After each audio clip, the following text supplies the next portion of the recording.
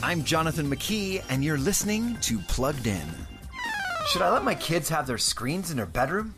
Well, even before smartphones, doctors were recommending parents remove screens from bedrooms. And now that 89% of teens have smartphones, pediatricians still warn parents, no screens in your kids' rooms. Ever wonder how many moms and dads actually listen? About 20%. Yeah, 79% of teenagers take their devices with them to their room each night. 68% of teens keep it within reach. Here's the thing. Even though there's still debate about what age to actually give your kid a phone and its overall effect on mental health, experts almost unanimously agree no screens in their rooms.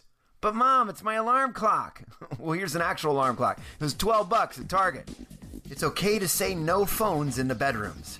For more, visit us at pluggedin.com/radio. I'm Jonathan McKee for Focus on Families Plugged In.